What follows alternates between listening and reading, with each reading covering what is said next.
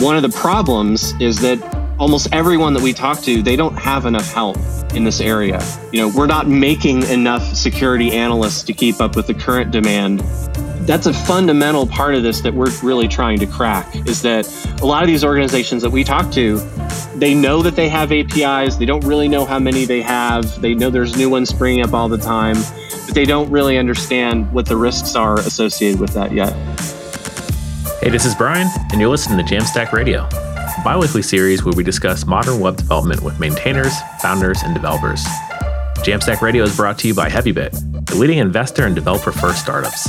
For more information, visit heavybit.com. If you're interested in being a guest on the show, or if you'd like to suggest a topic, find us on Twitter at JAMstack Radio. Welcome to another installment of JAMstack Radio. On the line, we've got Rob Dickinson from Resurface. Rob, hello. Hi, thanks so much for having me.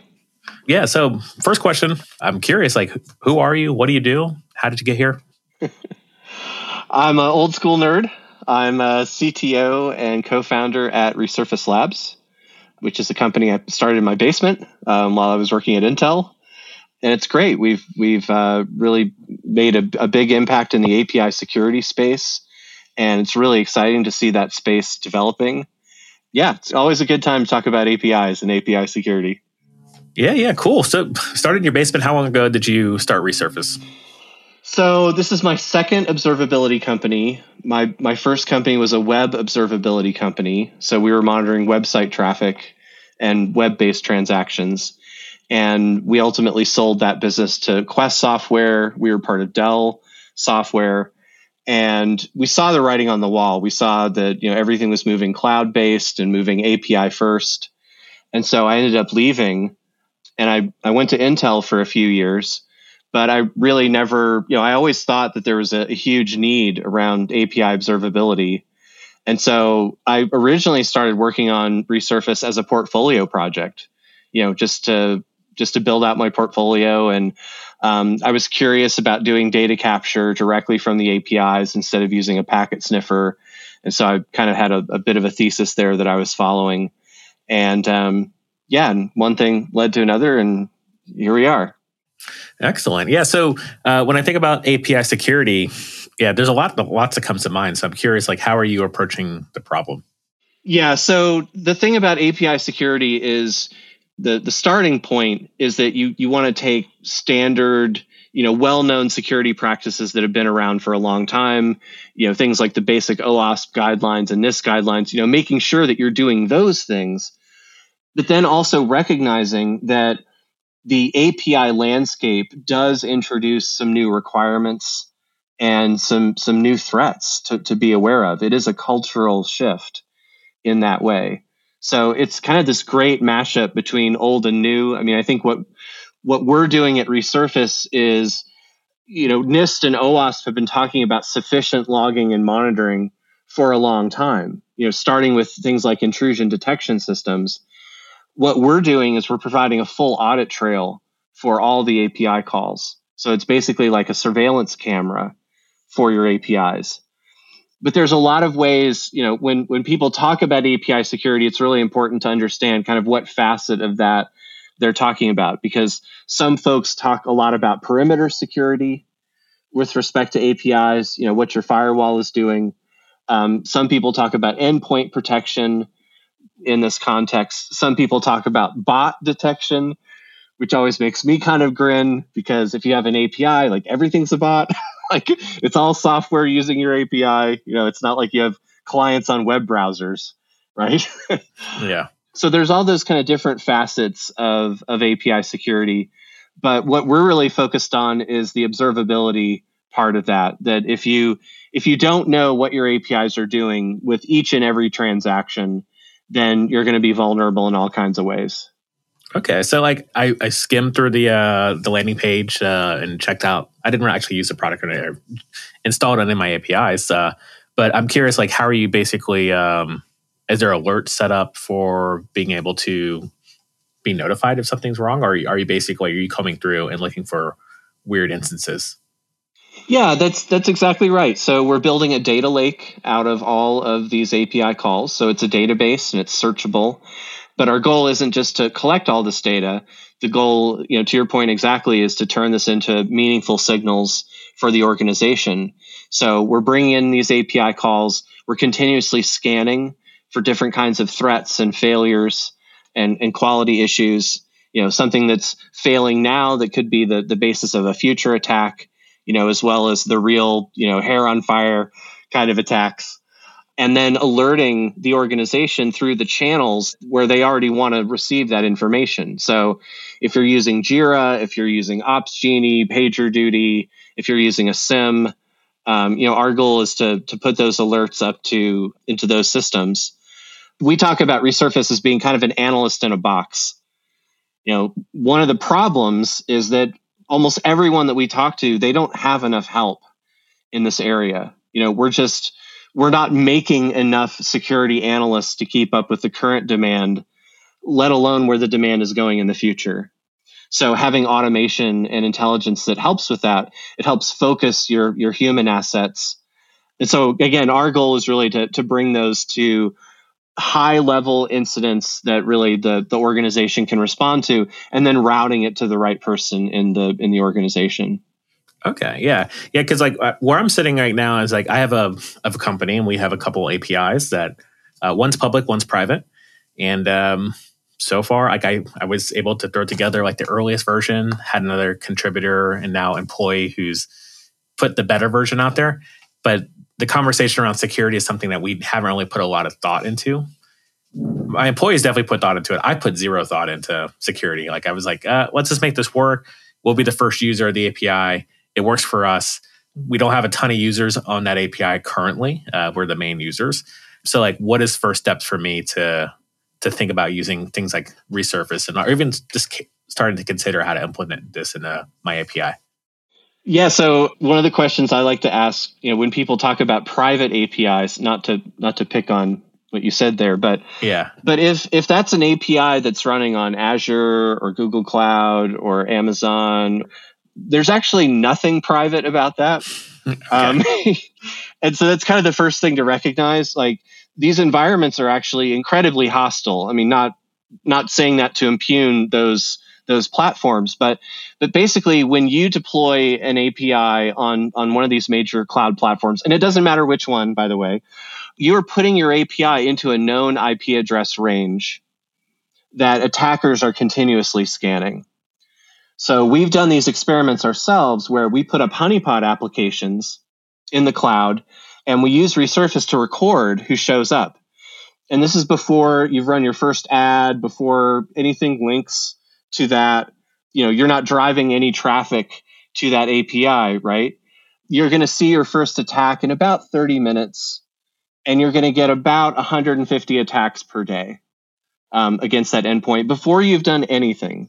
Right. So we've really shifted from, a world where you would expect attacks or expect security problems at a certain level of success or a certain level of notoriety. Look, people are showing up to hack what we've got. We must be doing something right. People must be really paying attention. I mean, that was true that was true years ago, right?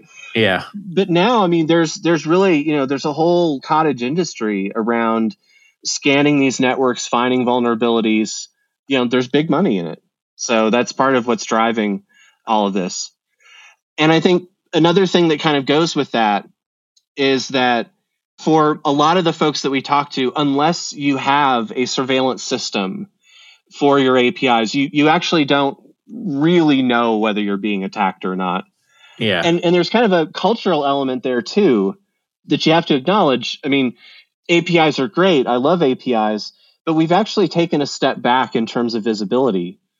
When we were doing web-based systems, anyone in the company from the CEO on down could go to the website, fill out an order form, make sure that worked. Did I get the right email back? Was that transaction successful? Now that we're API first, well, who in the organization is actually capable of doing that? It's usually just development. There's tremendous amount of gatekeeping around that. So that's a fundamental part of this that we're really trying to crack, is that a lot of these organizations that we talk to, they know that they have APIs. They don't really know how many they have. They know there's new ones springing up all the time, but they don't really understand what the risks are associated with that yet. Yeah, I bring up the private API thing. When I say private, we haven't done anything to sort of lock it down. As of yet, we do have plans in the moving that towards that direction. Private is basically we haven't shared it publicly. Right. That's our, which is I know doesn't actually qualify as being private because like look at the network tab and and like find out the URL and you're good. But I didn't realize the whole cottage industry of like folks just really scanning IPs for things that are hosted in the cloud. I'm not in the business of like setting up my own cloud. So yes, we're hosting on a cloud provider. So that is now concerning. So it sounds like Resurface is something I should probably be looking into like yesterday.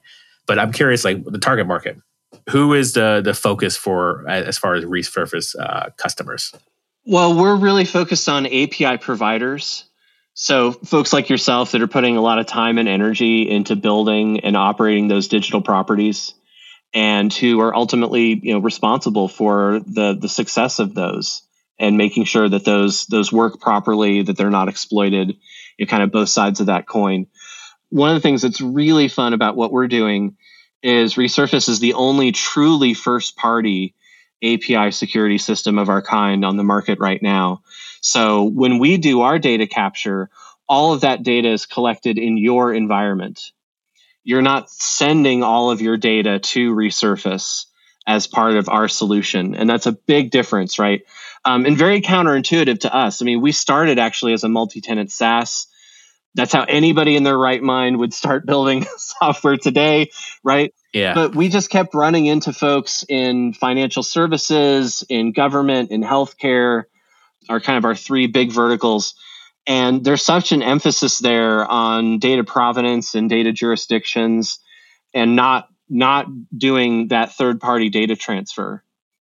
So that's actually been a really fun part of this. We can run truly air-gapped.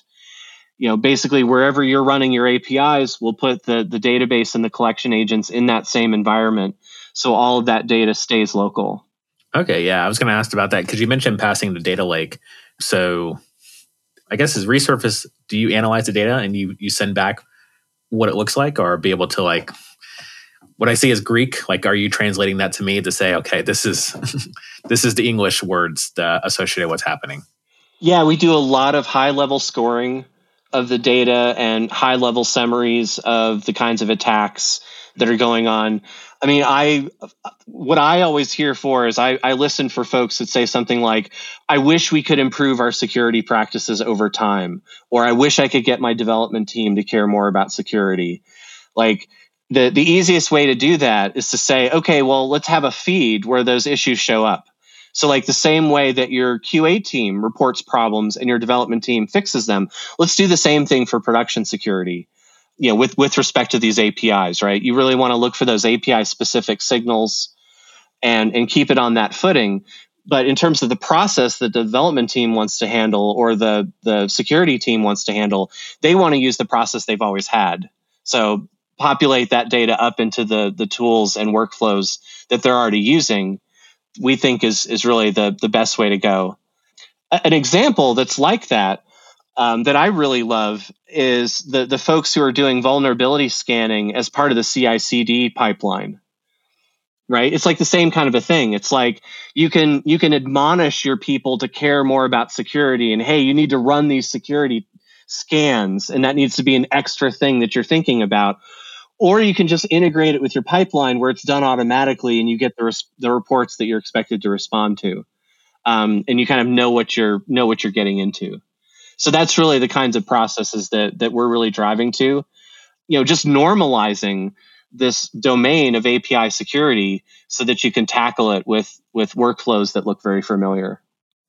Okay, yeah. And like a lot of tools are coming out when you talk about the sort of attaching the CI/CD pipeline where you get notified when the build is run, maybe there's some sort of pattern in your JavaScript or there's some SQL that's exposed or whatever it is for those tools.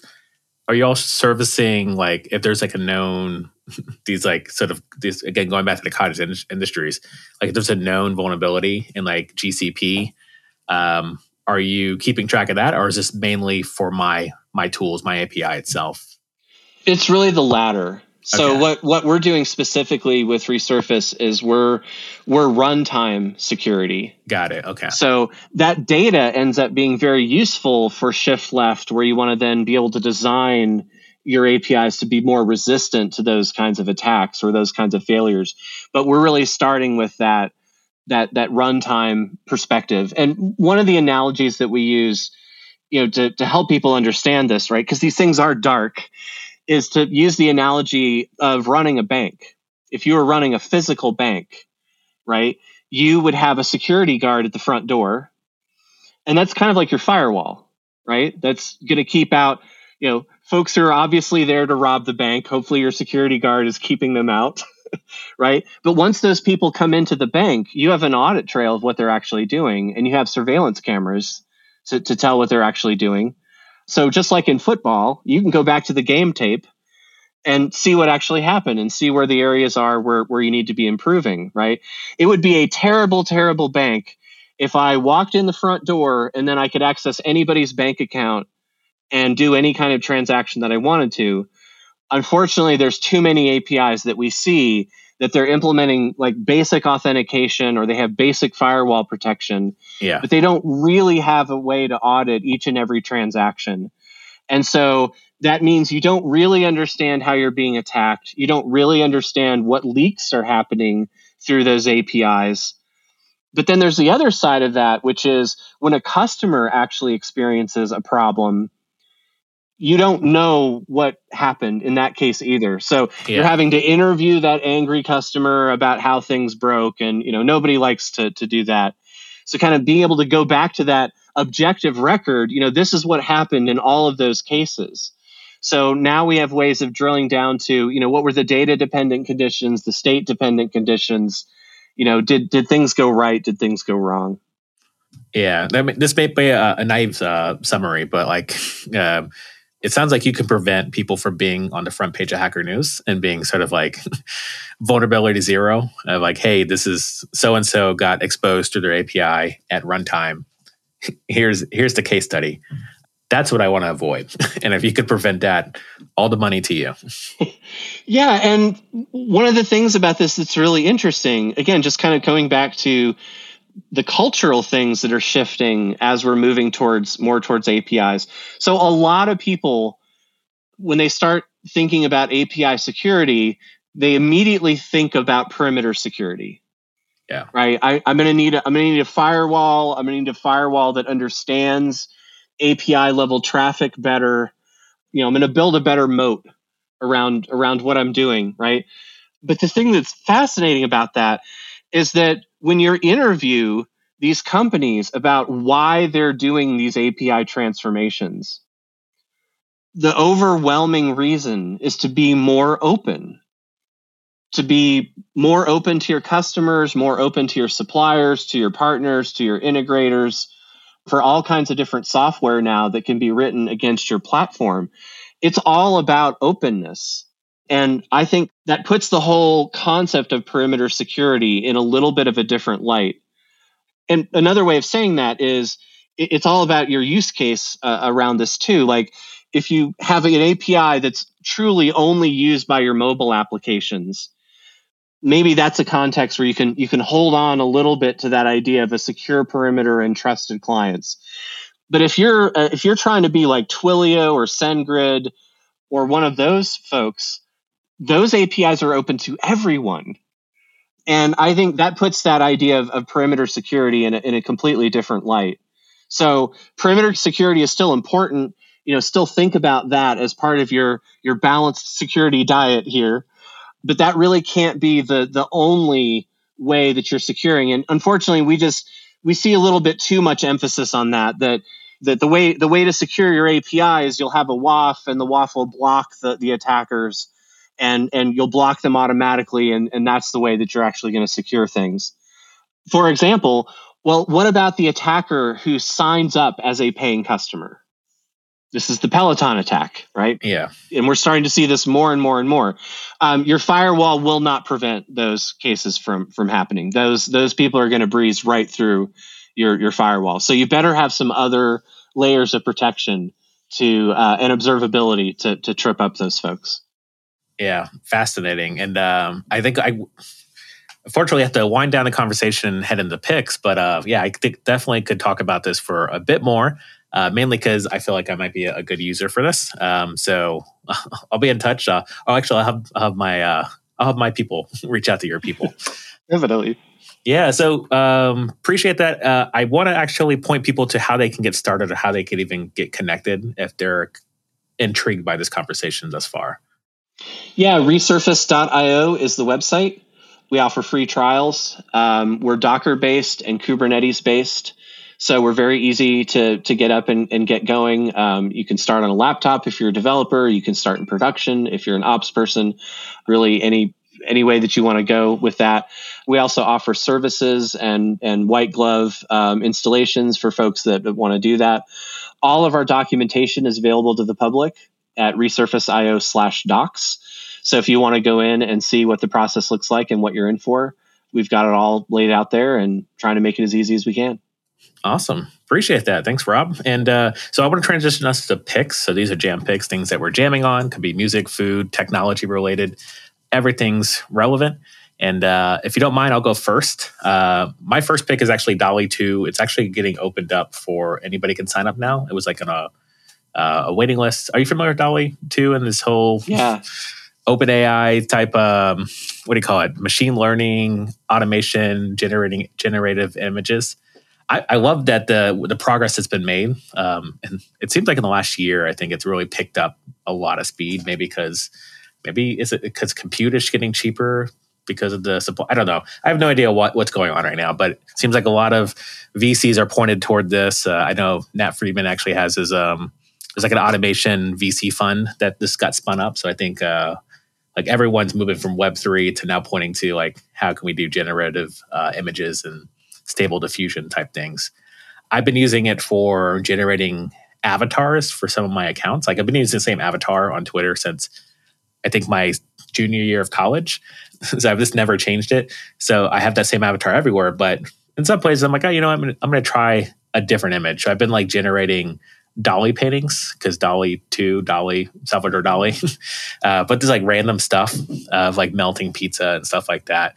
And I'm just like generating art images and seeing how I can sort of expand my sort of scope of art. Actually, it'd be fun to print these and put them on behind me. I think I don't know who owns the rights if I can print those and put them on my wall, but I've actually enjoyed what DALL-E's been producing. And if anybody's interested in the use case, I might even create like a Discord where we can just throw our art pieces up. Yeah, I think the AI generated art movement is just fascinating. What's going on there right now? It's really, really interesting. Yeah, it's actually, so I ran into a founder here out in San Francisco at like happy hour drinks for YC people. Anyway, besides the point, his actual product, which I already forgot the name of, he was generating similar like the generative art, but for games. So like if you're playing like Grand Theft Auto and you're like, generate a, what do you call it? NPC. So it's an NPC generator on the fly. And you like type in man holding pizza, drinking coffee. And like he'll generate a man holding pizza, drinking coffee that you could place in the game. I thought it was actually a really good concept because like these sort of like world building, expansive universe, like imagine you're like, hey, it'd be cool if I could walk into this tavern and like this person is doing this thing or playing this song or whatever. And it's a good use case. It sounds extremely expensive, but that's their company and that's what they're working on. That's awesome. Cool. Do you have any picks for us? One thing I've been doing during the pandemic is I picked up the drums.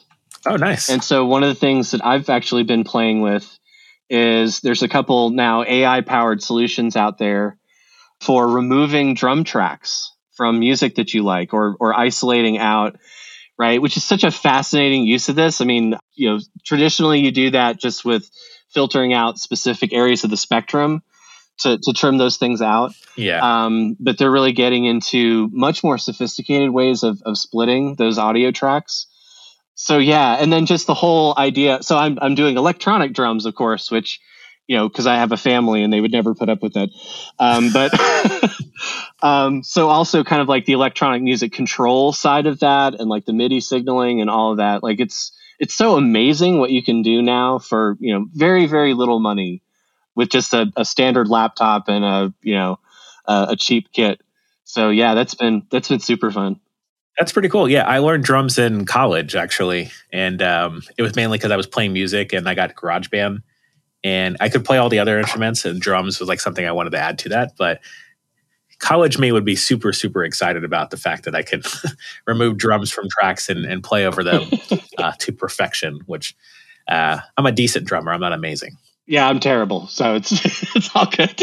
Yeah. Well, hats off to you for picking up a new skill during the pandemic like time. Mine was bread making. So I did that pretty heavily. And I probably did I guess I did YouTube as well as another pandemic project, which I have sort of put on the shelf. I switched over to my company's YouTube, and that's been going well so far. Nice. Well, Rob, appreciate you coming on talking about Resurface. I'm very intrigued. Lots of stuff for me to think about, but I'm thinking everyone who's listening, same thing. So definitely reach out, resurface.io, and listeners, keep spreading the jam. That's all we have time for today. If you're interested in being a guest on the show, or if you'd like to suggest a topic, find us on Twitter @JAMstack Radio. This show is brought to you by HeavyBit, the leading investor in developer-first startups. To learn more about HeavyBit, visit heavybit.com.